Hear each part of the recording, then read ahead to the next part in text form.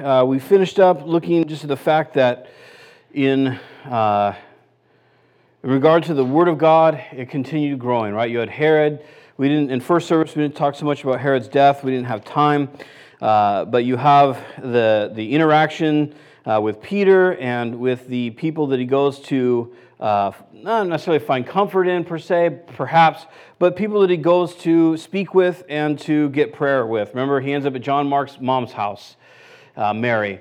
And we talked about Mary and her ministry to the church, what an opportunity it was, and how she risked everything to be available to the work in that sense.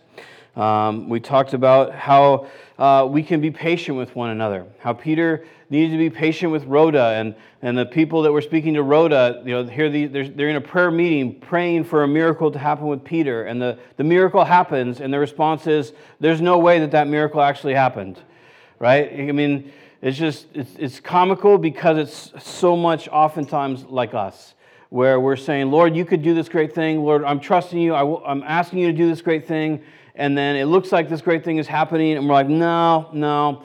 And their excuses were, it's his angel, which, again, you think of that in context of what we believe the Bible to say. And what they're saying is these are New Testament, first century church people, right? We sometimes have this nostalgic idea, and our eyes roll back in our head, and we're like, the first century church was perfect, and they had everything right. Well, this particular first century church here in Antioch, their doctrine was that people had individual angels, which probably is so, and that they looked like them. They're like twins. And so the reason that Rhoda saw Peter wasn't that she saw Peter. She heard and saw Peter's twin angel.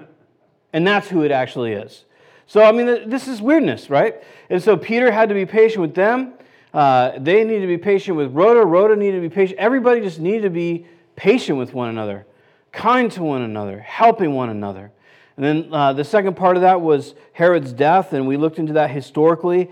There's a pretty cool writing from Josephus, Flavius Josephus, who was a historian, and he records Herod's death and how it went down. And so we talked about that. And just the idea of why, because Herod is slain because the people praise him as a god, right? He puts on this, Flavius Josephus said he had put on a polished, think of it like, I don't know if you've ever seen any like fantasy movies or Gladiator or anything like that, or anybody with Roman soldiers, but it was like ringlets. So imagine like rings, not really rings, but discs like this of silver that were all sewn into one kind of chest plate over his chest and stomach. And it was polished. And what happened was, Josephus tells us, the sun came through where he was speaking, and it radiated this crazy light on everyone. And they started crying out, as the Bible tells us, it's a God and not a man. And so Herod ends up receiving that praise. And by Herod's testimony, Josephus records that Herod said that he saw, an owl, and this owl at one point. Now this is Josephus talking about Herod's testimony, so this is extra biblical. But according to Herod's testimony, he sees this owl, and the owl had brought him good news at one point, and now he's bringing bad news. And he knew right then, he was convicted right then that he had accepted praise as a god. And he suffers this radical pain in his gut, and he actually dies 5 days later through a lot of pain. And so we ask the question, why is it so important? Because God says, Luke tells us through the Holy Spirit, that he slew Herod because Herod was usurping God's glory. And so you kind of have to ask the question, why is God so protective about his glory? Is he just self-absorbed? Is it like an athlete that might feel threatened by an athlete that's better? Is it just that he's macho? Like, why is it so important to God that his glory is not claimed by another, if it's not ego or id or something like that? And the reality is it lies in the fact that God's glory, and glory means good opinion or weightiness, like the weight of a good opinion, essentially. So if his glory is usurped by another, that's actually a detriment to all humankind. Because who God is, and our opinion of who he is, and what he's capable of, ultimately determines how we live our lives. So if someone usurps that authority from God or that glory from God, what it does is it minimizes others' chances of seeing who he is. That's why it's so important to me. It's not that God needs to be patted on the back. Like, hey, you're a great God. We really appreciate you. It's not that worship is that God needs his ego stroked or something like that. It's the idea that he is revealing himself, and when we take it to ourselves or someone else takes that to themselves, it diminishes God. And unfortunately, it draws people away. Maybe you've seen that in a church that you've gone to or in your life where someone kind of like, yeah, I'm a prophet. I am a prophet. And what I say is really good. And you should come to my house and hear what I have to say because I'm a prophet. And that's usurping God's glory. Or somebody who uses a spiritual gift poorly and says, yes, that's right. I am amazing at whatever it might be. You should be appreciative of this. It brings people after ourselves, which typically ends in heartbreak and bitterness, to be honest.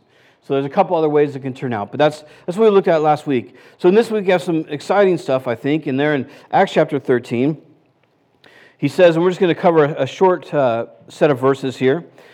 It says, now there were in the church... Oh, I'm sorry, let me read verse 25 just for some context. Chapter 12, 25. And Barnabas and Saul returned from Jerusalem when they had completed their service, bringing with them John, whose other name was Mark. So remember, they had brought money to the people in Jerusalem. And so now they've come back, so they're back in Antioch. Verse 13, or chapter 13. Now there were in the church at Antioch prophets and teachers, Barnabas, Simon, who is called Niger, Lucius of Cyrene, Manaen, a lifelong friend of Herod the Tetrarch, that's Herod Antipas, and Saul. While they were worshiping the Lord and fasting, the Holy Spirit said, set apart for me Barnabas and Saul for the work to which I have called them. And after fasting and praying, they laid their hands on them and they sent them off. And this is really a packed set of verses. And I think without trying to be dramatic or too crazy or something like that, the reality is that as Christians, and I think most of us, and maybe you could extend that to the world in a more generalized sense, but as Christians, this event, I think, is what we all want in our lives, what we're all seeking for in the daily. And it's a fairly profound idea. The Holy Spirit said. And you think about that for a second. The Holy Spirit said, a direct communication from God to human beings, and it was really great. This is what I want. And I think for many of us, this is the event that we so long for. Every morning, if we get up and have a devotion. Every evening, if we spend a little time in the Word. When we're coming to church on Sunday morning, my guess is you're coming here not because you want free coffee, but you're hoping to hear something from God. What is it that you have for me? What do you want me to do? Or can you please comfort me because this is going on in my life? This idea that Christianity is one of the foundations that God speaks to individuals.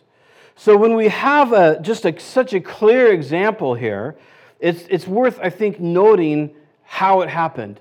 Now, my goal is not to make a formula. In other words, there's a lot of good books out there, but it's if you do this, and then you do this, and then you do this, then this will happen, right? If you donate money, then this will happen. If you pray the prayer of Jabez, then this will happen. If you whatever, and then we kind of make these equations.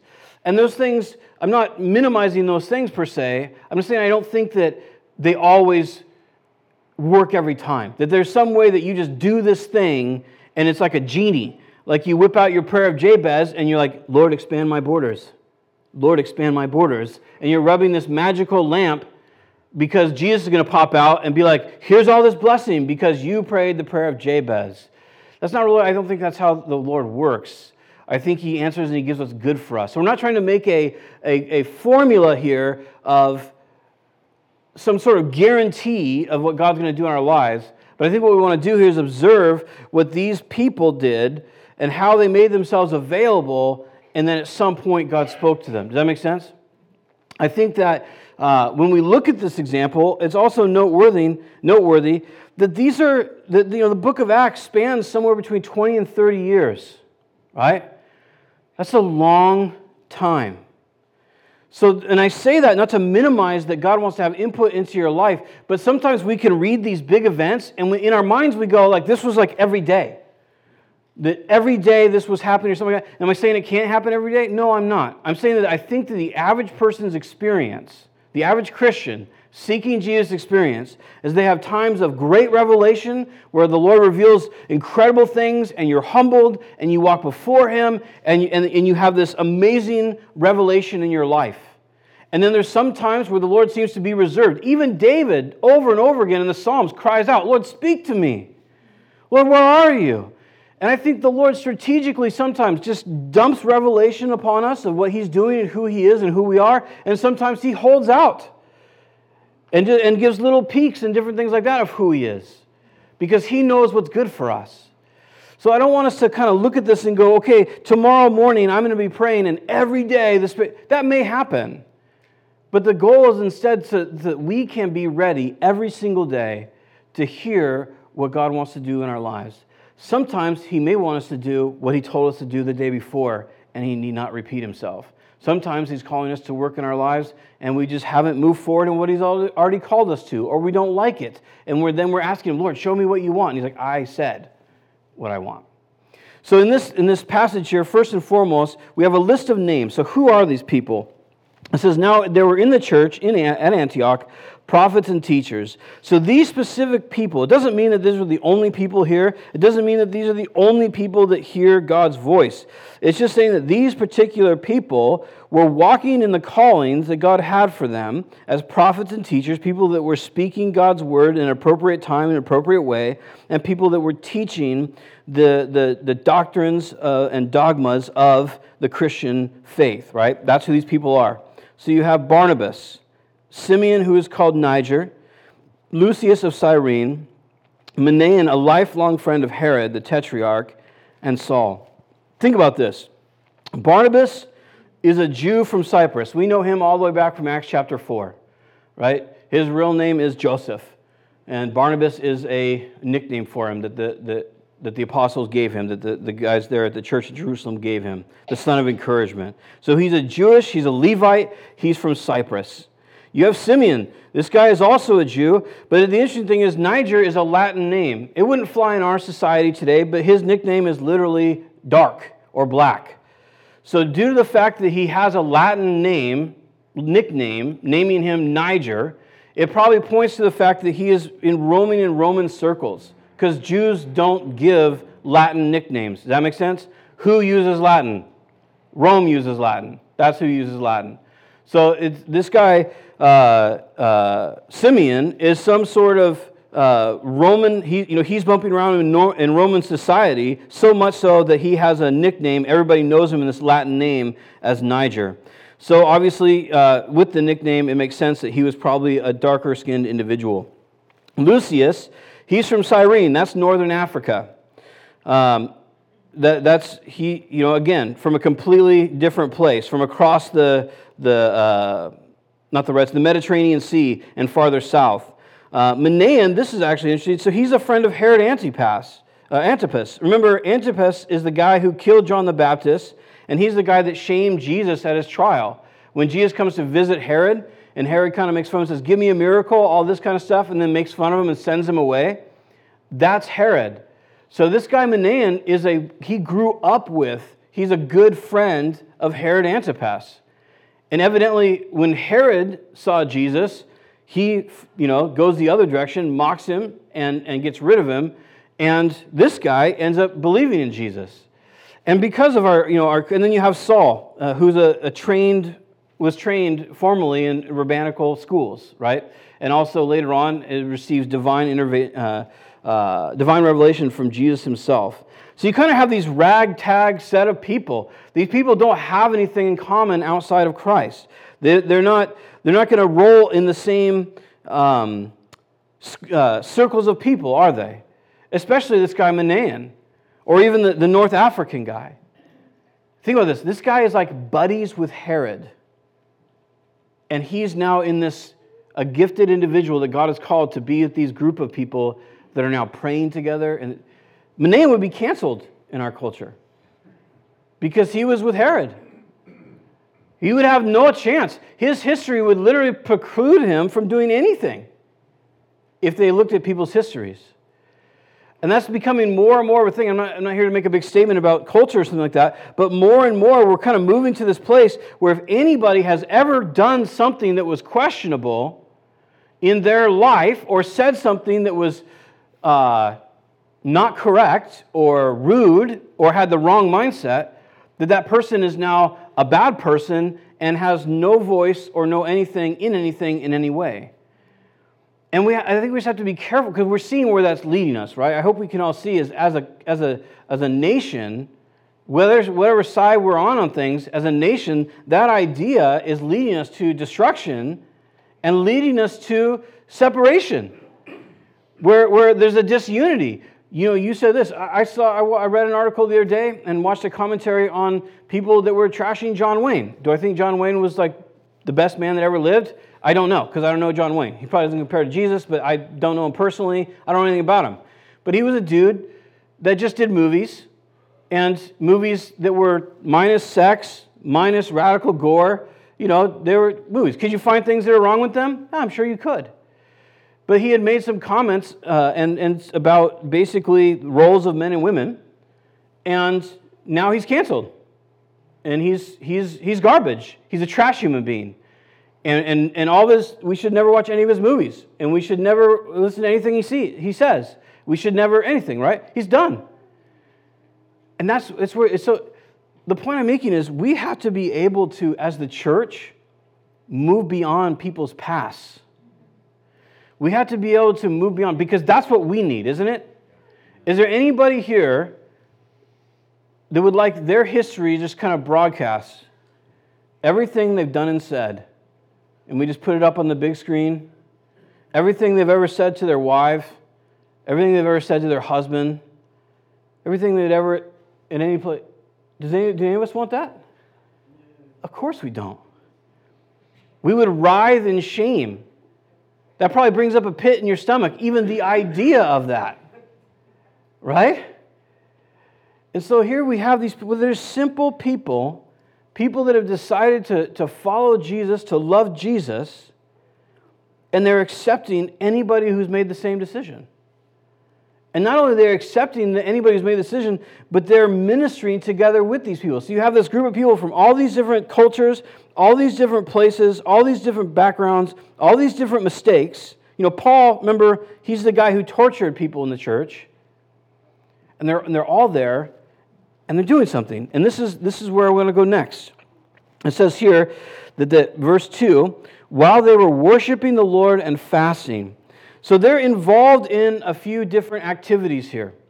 While they're worshiping the Lord and fasting. Now, the word worshiping here is used two other times in the New Testament. The root word is used other places, but this exact word is used two other times in other places.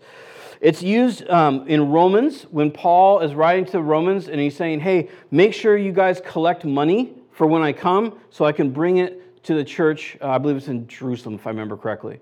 But he says, and he calls it a service of giving. So the word worship here is the same word in Romans 15 that's translated as a service of giving. It's also used, it's translated in Hebrews chapter 10 and verse 11 when it talks about the priests of the Old Covenant, that the priests of the Old Covenant, that every day they had service before the Lord. Okay, so the word worship here is being translated in our English as worship, but the idea is like a devotion or a service that is, in a sense, has sacrifice to it. Not animal sacrifice, but that you are serving the Lord and valuing what He has and who He is. Does that make sense? So these people, and I guess, as I read it this time and I thought about it and prayed it through these last couple weeks, I was, in my mind, this was always like an event that occurred. In other words, like in my mind, I was like, oh yeah, there's this prayer meeting that goes on, and all of a sudden the Spirit says, does this.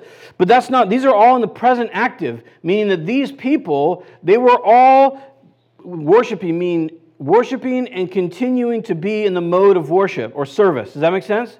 In other words, what's being portrayed here is that you have these people, and this was their lifestyle.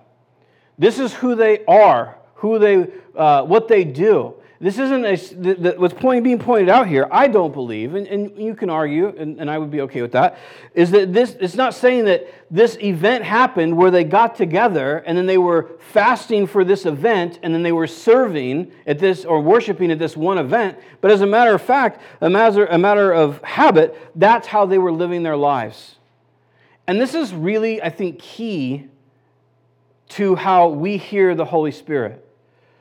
In other words, there's times where there's opportunities and there's things that we can do, activities that invite the Holy Spirit into our lives. Does that make sense?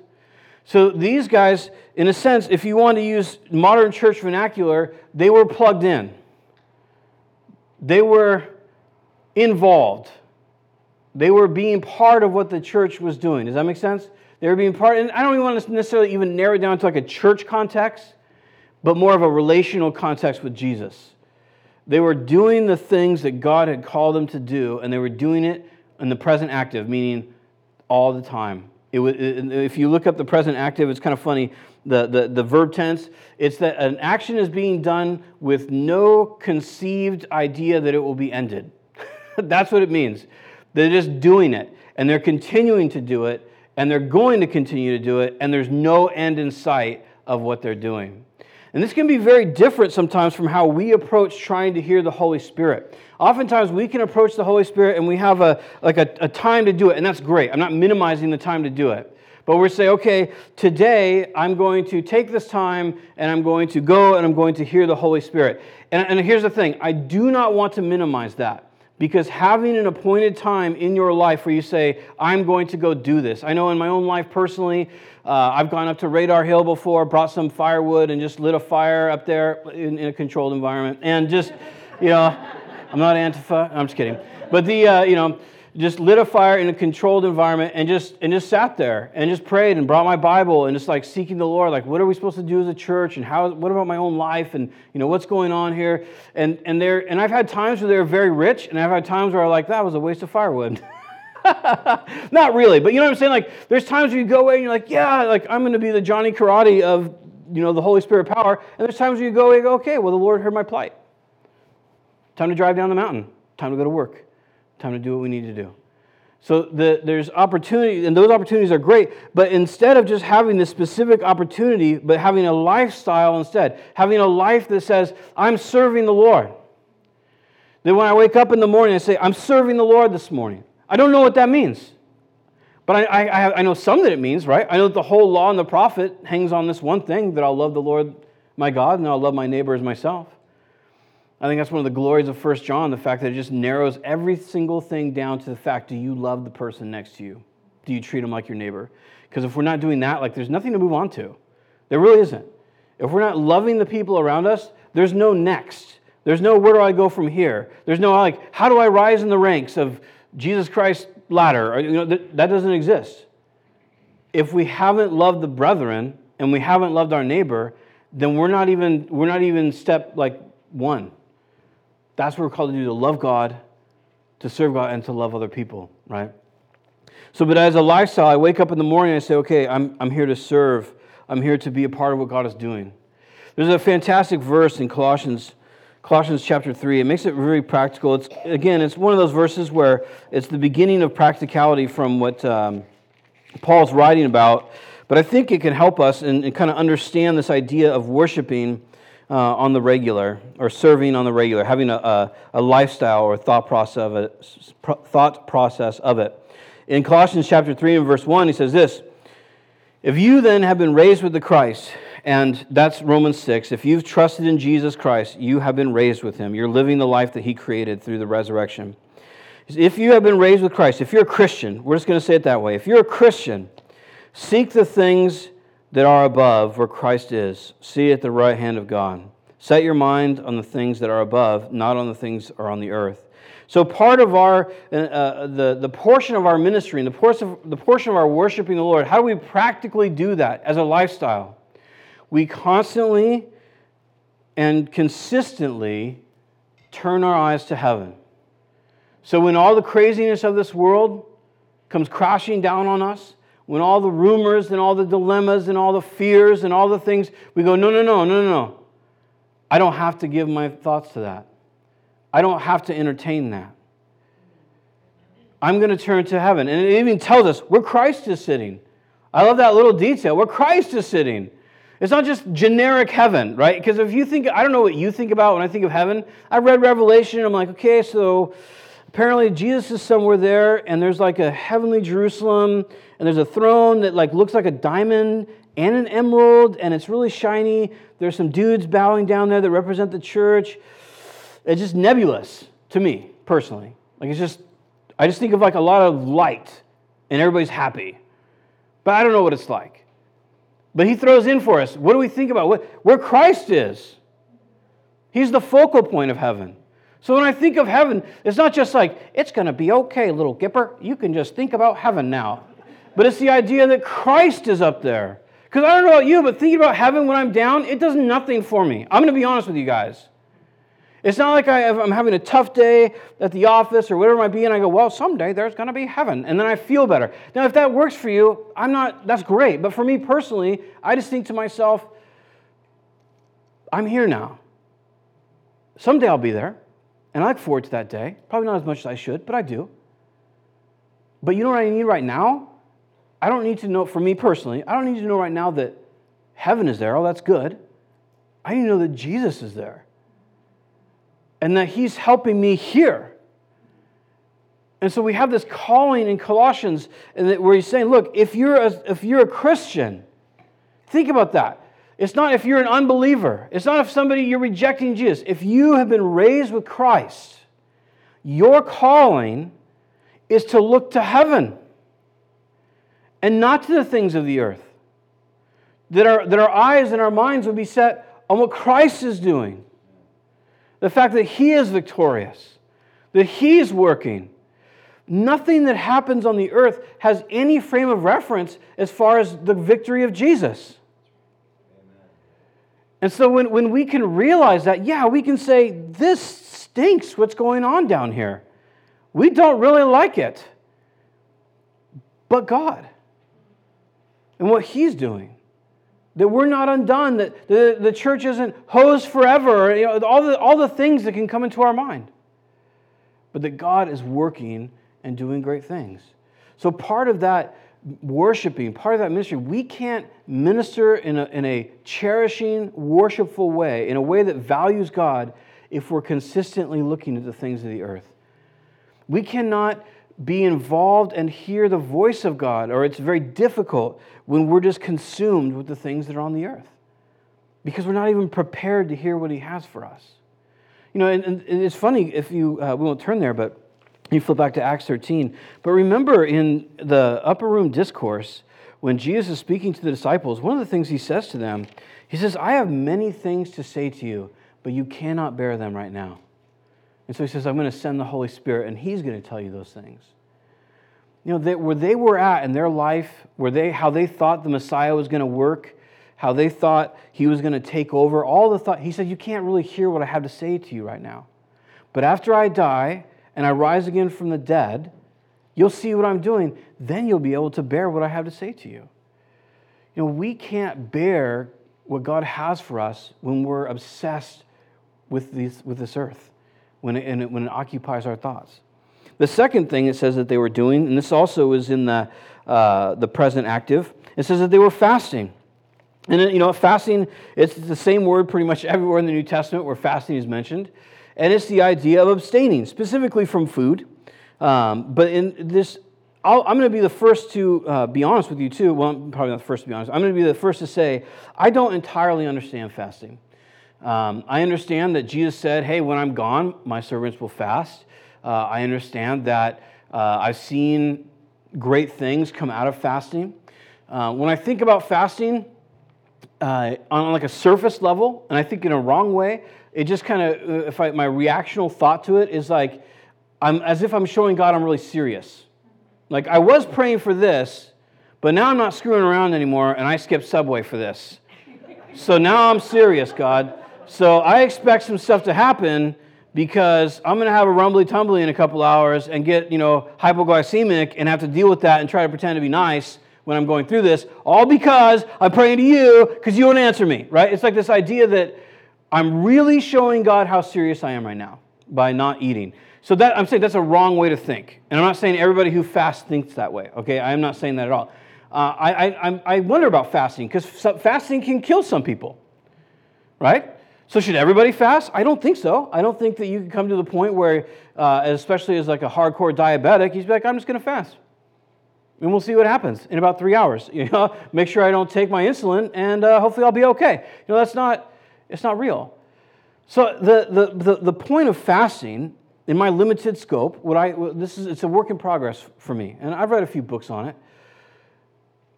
In Isaiah 58, when God talks about fasting, he's kind of speaking against this hypocrisy that they're fasting, they're doing all these things, but they don't actually trust him. And when he starts talking about what his fast is for, why God calls people to fast, he always says it's to liberate, it's to bring freedom. It's not for the purpose of just afflicting yourself, of being like, I'm really naughty, so I'm not going to eat, so God thinks that I'm serious. From what I can tell, and this is an opinion, so feel free to throw it away, the point of fasting is abstaining in that moment because there's a need that's greater than whatever it might be. Does that make sense? So in other words, when you read about, for example, Israel, or even in New Testament times, many of those people had an opportunity, right? Because you have to cook bread in a stone oven. And that takes time. I don't know how much time that takes, but it's got to take a while because you have to have flour. Maybe you have to grind your own flour. You have to do everything from scratch, put it in the stone oven, bake it, watch it, make sure the coals are working all right in the stone oven, everything you have to do. So to literally fast in those days, you're making a decision. Say, well, I could spend a couple hours making this meal, but you know what? What's going on here, this is more important. And so I'm going to take this time, and instead of devoting it to that, I'm going to pray instead. I really want to call to the Lord. I think fasting is more of a response of, Lord, this is so important. I want to bring it to you in faith, and way less of I'm showing God just how serious I am. So what does that mean for our time today? Can I have a microwave burrito and then pray? I don't know. Sure, why not? I mean, that's 5 minutes of my time. I don't know. But the point is that these people were willing to go without in order to make sure that what God has called them to do is being done. Does that make sense? And I think that's the core issue of fasting. Being willing to go without to ensure by prayer that what God is doing is getting done. That's where I'm at on it. So I think that as we see what's happening here, it wasn't that these guys were just like, oh, we're so serious that we're just going to skip meals and now the Holy Spirit will speak to me.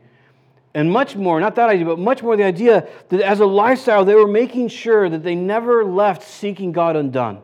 That it was a priority in their life, and they were willing to abstain from other things to ensure that what God was doing was getting done. Does that make sense? And in that position of making a lifestyle out of worshiping God and serving Him and esteeming what He has for us, holy moly, it's 10 o'clock, and in the lifestyle of being willing to go without to ensure that it was accomplished, that is the place that the Holy Spirit spoke to them. Really quick, 2 minutes. What keeps the Holy Spirit from speaking to us? I just made a list here. Often our emotion, when we don't deal with our emotions, extreme anger, extreme guilt, extreme sadness. When we, for example, when we wallow in those things, and the Holy Spirit is saying to you, I'm for you, and we go, no, you're not. The Holy Spirit says, I'm going to work. No, you're not. I'm really mad right now because this is going on. The Holy Spirit says, I'm going to fix it. No, you're not. We limit the Holy Spirit's influence in our life when we're given to our emotions. We limit the Holy Spirit when we're given to entertainment. How many of us, myself included, has the Lord spoke to my heart and been like, hey, why don't you put that down and, spend some time with me? And I'm like, I could do that, but I feel like watching Netflix is a lot more relaxing. And frankly, I don't want to stop doing that. Or whatever, I'm gardening, I'm doing this, I'm doing my thing. And the Lord's saying, hey, why don't you wake up and spend some time with me? And we say, no, I'm not into that. Constantly being entertained, constantly scrolling. Dana turned me on to this show called The Social Dilemma. Yeah, from Netflix. And it's interesting because it's basically a show it's a documentary that interviews a lot of the creators of most of our social media. And their testimony about what they've created is it's going to destroy the world. That's literally their testimony. We created something that destroys democracy and is going to destroy the world. And they point to the fact that like in 2011, when Facebook and all those went mobile on phones, that in females 10 to 14 years old, reports of depression and suicide rates went up 140%. Because they were now, not only do they seek their close friends and family, but now they have thousands of kids they want to know, do they approve of my hair or my ears or whatever it might be? And so there's a radical destruction that's at hand. And sometimes the whole point of it is that they wrote an algorithm that caters to you. So that everything that you see, it even counts how many seconds you linger on something you don't click on. So if you're a dude with a wandering eye and those bikini ads come up, Facebook knows it. And so they send you more bikini ads. If you're a conspiracy theorist, it sends you more on conspiracy things. If you're an anti-vaxxer, it sends you every piece of information it can find on anti-vaxxing. If you're a pro-vaxxer, it does that. If you're a conspiracy person, it throws you every conspiracy it could ever find, and it gives it to you on the feed. It's there for one reason, because Facebook considers you and I to be the product that they're selling. They're selling our time to advertisers. So the longer they can keep you on it, the more that they can sell and charge for advertising. My point is this. Sometimes we don't hear, oh, I was wrong. It's like, okay, good. We ordered a new clock. It hasn't gotten put up yet. So this 44, man, I have to get bifocals or something. But the point is this, that we can, have you ever caught yourself in some, whether it's YouTube or Instagram or some sort of social media, and you just scroll and scroll and scroll. Well, you can know that it is designed to hold you there. That is the whole purpose of Facebook. Facebook doesn't give a flying hoot of whether you think your grandkids are cute. They don't care about, all they're doing, their whole goal in life is to keep you on their app so that they can sell your time to advertisers. Now, personally, I was talking to Jim about this. I don't really care because I appreciate that they're showing me things that I want to see. But we have to be able to turn it off. Entertainment can cost us hearing from the Holy Spirit. And if we're given to entertainment, if our eyes are on the things of this world, and the Spirit's calling to us, it can cost us. Now, am I saying never use Facebook, never use you? No, I'm not saying that. I'm saying no and be available for the Holy Spirit.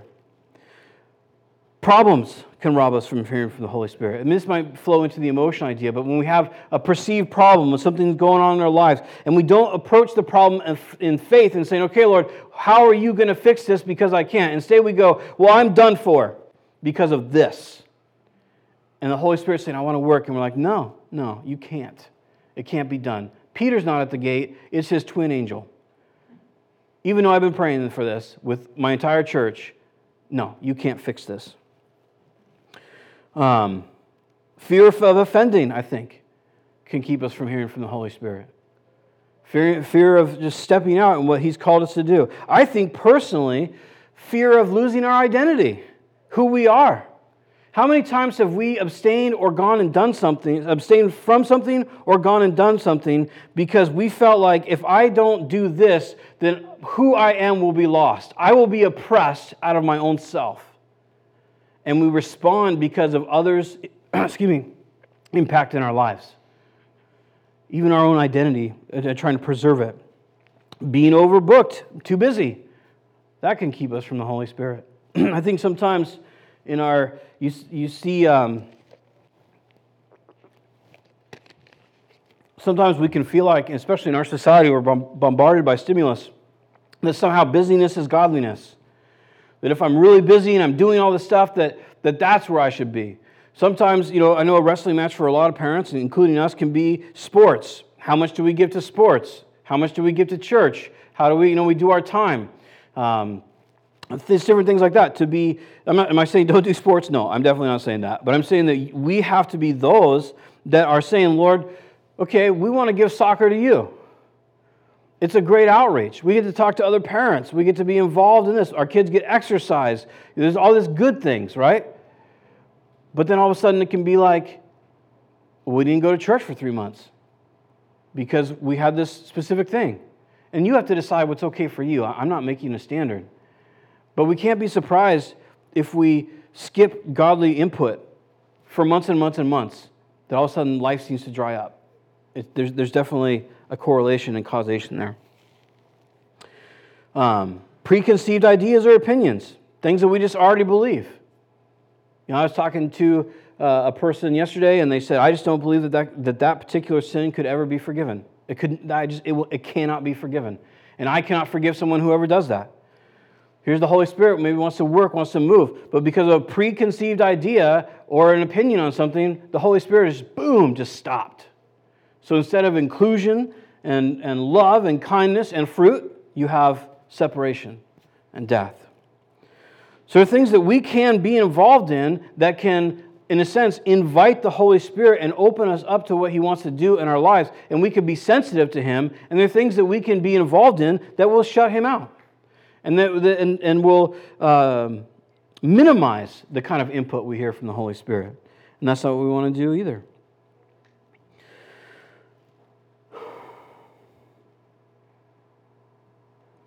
So I'm just going to give some, I'm still perfecting the art of first service. I'm going to give some personal examples of how we can hear the Holy Spirit. In your own time, if you want to look at 1 Kings 19, it's when Elijah, the prophets of Baal are slain, and then he runs away. And the long and the short of it is, it ends up where God does all these powerful things and reveals Himself to Elijah. But then ultimately, it says that God wasn't in the wind, He wasn't in the earthquake, and He wasn't in the fire. But then He speaks to him in a whisper. And so a lot of times, the Holy Spirit comes to us, and God speaks to us in a whisper. It's not about the big bang or this exciting thing that's going on. It's just that whisper and comfort. And for Elijah, it was a whisper of comfort, that he was not undone, that God was still working, that He had a ministry for him still to do and to go and to anoint someone else. I think that when we're worshiping and fasting in the context that we've mentioned, that when we're in the Word and we're seeking God, that's oftentimes where we hear from the Holy Spirit. Again, I've been kind of dabbling with this idea of making a little pamphlet for the church called Why Discipleship. As a Christian, why should I choose to be discipled? Because one of the primary important things of being a Christian is knowing how to read the Word. I'm not saying be John Bunyan. I'm not saying be Walvrud. I'm saying just be able to read the Word for yourself and to consider it, right? That's all we're talking about here. And so one of the primary ways that we hear the Holy Spirit is being in the Word for our own selves. And I just, I always say, don't ever be the hero of your own story. But in this case, I'm not going to make myself the hero, but I'm just going to share some examples of where the Lord's spoken to me in the Scripture. Because I can't really share examples of where God did that in other people's lives, because it would be weird, because it's not my own experience. But I remember the verse that God gave me to come up here was Psalm 107, verse 23. And I'm not going to share the whole story, we don't have time. I was standing in the shower, getting ready in Warrenton. I had turned down a bunch of jobs that were offered because they were pretty trash jobs compared to what I had in California. And the Lord, this was a very singular time in my life. There's probably been twice this has ever happened. And the Lord literally, if you were to ask me, I would say it was like Jesus was like standing in the shower with me.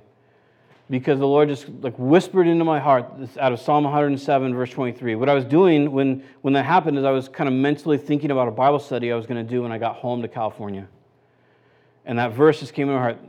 Those that go down to the sea in ships, those who do business in great waters, these see the works of the Lord and His wonders in the deep. And so for me personally, in that moment, I was rejecting low-paying jobs because I didn't want to have a low-paying job. Because I had a really nice job as a shop foreman at Honda. And the Lord spoke to me because Tam and I have been praying, Lord, we really want to see this amazing, miraculous Christianity.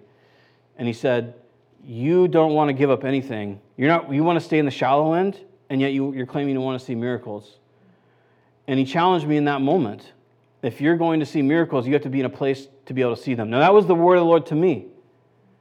And it was something that met me deeply and actually moved me, and I quit an amazing job in California. And by the grace of God, I'll tell you why I quit the job. It's not because I'm a spiritual guy. It's because I realized that for me to not move up here would have been sin, and I didn't want God to jack up my life and have some sort of, Jonah experience. Not super spirituality on that one. In John 15:16, I was in a living situation that was absolutely horrible. I was praying through it. I was at the point where I really wanted to tell some roommates off and just walk out as a believer in Jesus. And as I was reading in my devotions, the Lord spoke to me out of John 15:16, where he says, "You have not chosen me, but I've chosen you." And he says that I've chosen you so you could go and bear fruit, and that your fruit should abide. And the idea there, it's not a direct quote, but the idea there, God spoke to my heart in that moment and said, "Look, man, you didn't choose what I have for you. I've chosen what I have for you. I've chosen you, and my goal is for you to bear fruit, and if you do this, you won't." And so I had a choice, right? I could go, well, I'm going to live a fruitless life now because I don't want to deal with these guys that I live with. Or I can say, okay, well, I'm going to have to wait and trust the Lord. Later on, when I first moved here, and our church in San Luis Obispo that we were going to had collapsed, and really the ministry had collapsed, I watched the movie The Apostle with Robert Duvall. There's language in it, and he hits a dude with a bat, so you do with that what you will. But believe it or not, the movie The Apostle with Robert Duvall, through the Holy Spirit, met me miraculously, because it's a movie about a dude who whacks his youth pastor with a bat and kills him. He whacks his youth pastor with a bat and kills him because the youth pastor had been cheating with his wife, with the pastor's wife. And Robert Duvall plays the pastor. And he basically kills the guy, runs away, and goes and starts a church.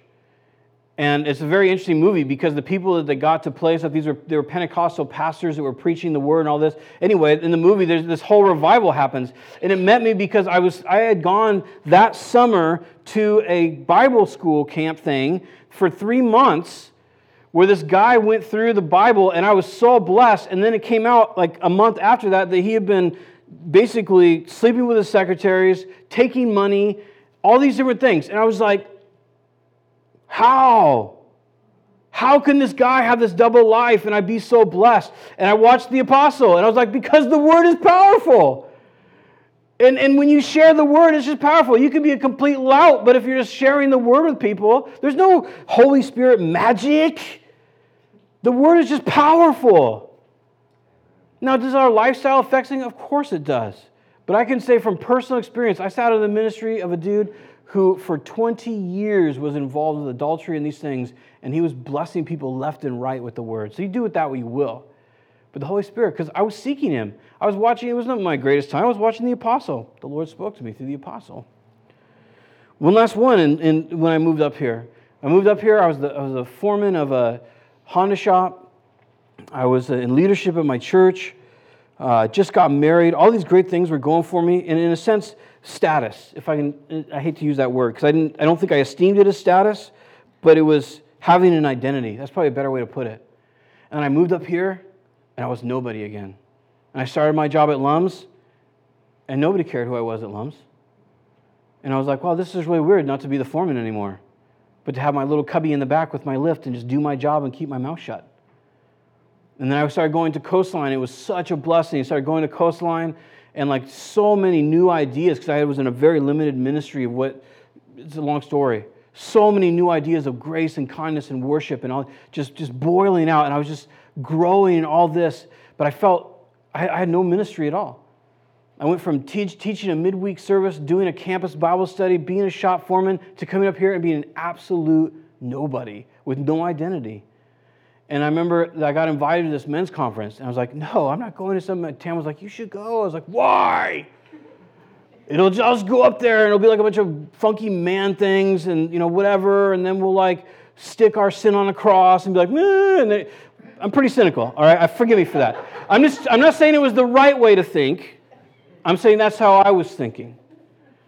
And I just was like, so I asked this guy at work, Zach Whitsett, because I thought he'll surely say no. Because I told Tam, I'll go if Zach will go with me. So I go to Zach at work. I'm like, hey, dude, you want to go with me? He's like, yeah, I'm in. I'm like, no!